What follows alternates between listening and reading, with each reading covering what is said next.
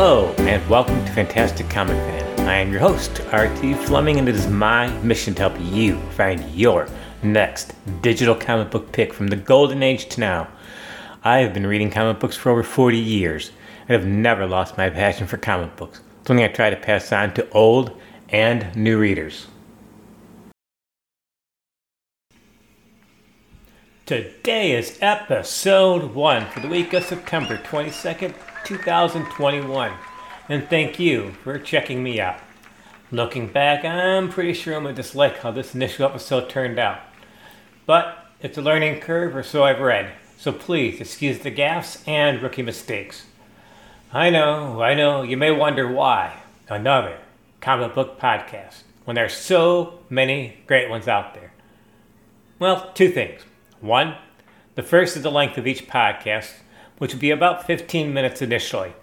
I know a lot is competing for your time, and I don't want to waste it. I'm not suggesting longer podcasts are bad, because there are many great ones like iFanboy and Word Balloons.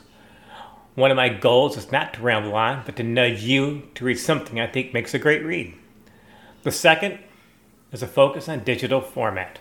Those comics you can read on a tablet or your phone.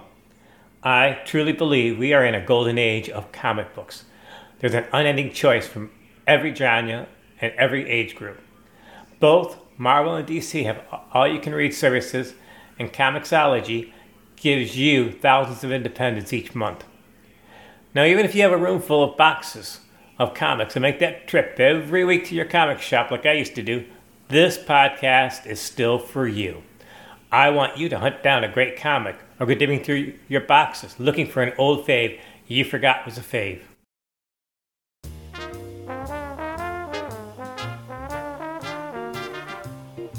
I do think there's a disconnect between the camp of those who go to the comic book shop to pick up their comics every week and those, like myself, who read them digitally. I don't see it as one versus the other, but two ways to complement each other. Yeah, I used to have a substantial physical collection of comics, but that's a long time ago. However, I think there will always be a place for comics you hold in your hands. As a long-time reader, I cannot count the many times I heard about the death of the comic book industry. Admittedly, there have been some close calls, but I think the business is in the best shape ever. With that said, I believe there's a place for digital comics. Those you read on a tablet, or even a phone. Sorry to say, it has been years since I bought a comic book at a retailer. Physical copies don't work in my life, for many reasons. However, I have found digital offers me value in pricing and selection not readily available through print. Take, for example, Action Comics 347. I recently saw a copy being sold for $775. First, that's way beyond my price range for anything, and I'd be afraid to read it for fear of damaging the thing. Speaking of Action, here's a fun fact. You may be surprised it took a while for Superman to get consistent billing on the covers of Action Comics. After the first cover appearance in issue 1, he wouldn't appear on the cover until issue 7. Then it wasn't until issue 19 that he would be on every cover, up until 1964, and that comic was Action Comics 347, which came out and had a Supergirl themed issue. It is one of those 80-page giants. And the whole thing's Supergirl. The cover says it all. It's the origin of Comet, the Super Horse, and the origin of Supergirl's emergency squad. It's got the Bizarro Superman family, including Bizarro Jr. The only thing missing was some Legion of Superheroes and Streaky, the Super Cat. The digital version allowed me the fun of reading something that I would never be able to otherwise. And I do like those quirky Silver Age tales. And remember, according to DC's new rules, everything happened, and everything counts.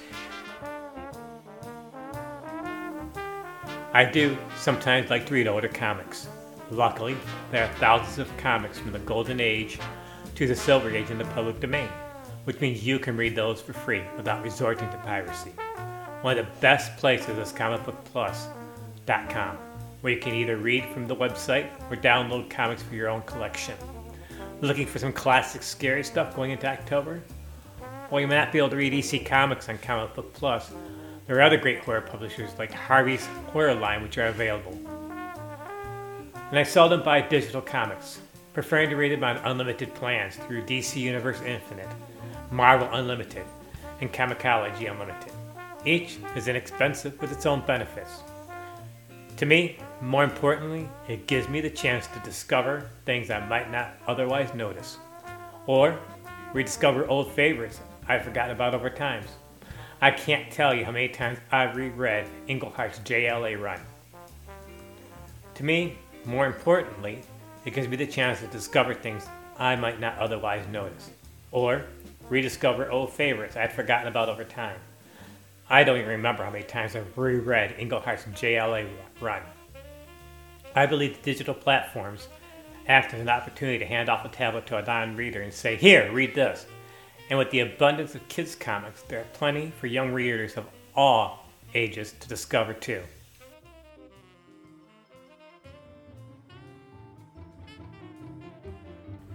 Speaking of kids' comics, or for the kid in all of us, Looney Tunes 262 came out today, featuring Daffy Duck as Clark Kent, aka Stupor Duck. The series is seriously one of DC's hidden gems.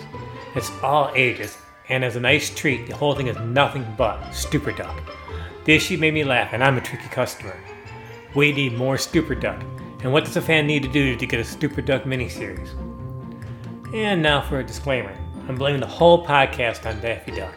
My intention for each episode is not to focus on one company, or character, or genre. And right out the gate, I broke my own rules. The whole episode ended up being about DC. But honestly, I plan to sprinkle the episodes, except this one, obviously, I hope, with all kinds of comics. I know some fans may wrinkle their face up with the mental blah at the thought of reading, say, a Golden Age or Silver Age story. But, taken in the context of the times when the comic book was published, many comics are as good or better than what you might pick up at a comic book shop.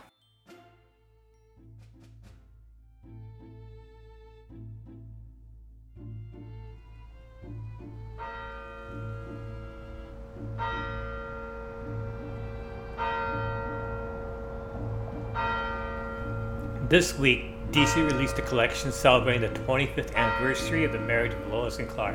At the time, that was a big deal, with lots of coverage, including the mainstream press. Except, that wasn't the first time they married. The actual wedding happened 17 years before. The comic was Action Comics 484 in 1978, celebrating the 40th anniversary of Superman. And this marriage was the marriage of Superman and Lois Lane from Earth 2. I am not going to spoil the story, but it's been reprinted several times, including Lois Lane, a celebration of 75 years, and Action Comics, 80 Years of Superman. It is 100% worth reading. The tale takes place in 1950, and it feels like an Earth 2 tale. Anyone who's into Earth 2 mythos knows exactly what I'm talking about.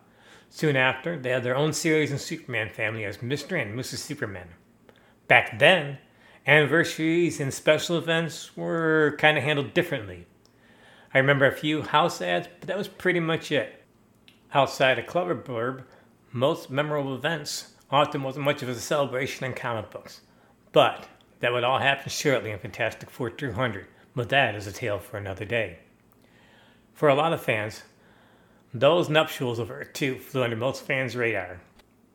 For a lot of fans, that Earth 2 marriage flew under the radar. Yet, I think a case can be made that that marriage has been more impactful on the DC mythos than the Lois and Clark most readers are familiar with today. For starters, look no further than Crisis on Infinite Earths, DC's attempt to simplify their mythology. Unfortunately, in my opinion, it caused far more headaches than it apparently solved. Within the Maxi series, all the various Earths were wiped out and combined into one, and only one Earth remained, at least for that moment. In the final battle, Superman of Earth 2, who survived the destruction of his Earth, laments how he wished his Lois had survived. Well, it turned out Lois was saved, and in the end, Mr. and Mrs. Superman go elsewhere. But not so happily ever after. 10 years later, they reappear in the sequel, Infinite Earths. Part of that plot involves the Lois of Earth 2 dying.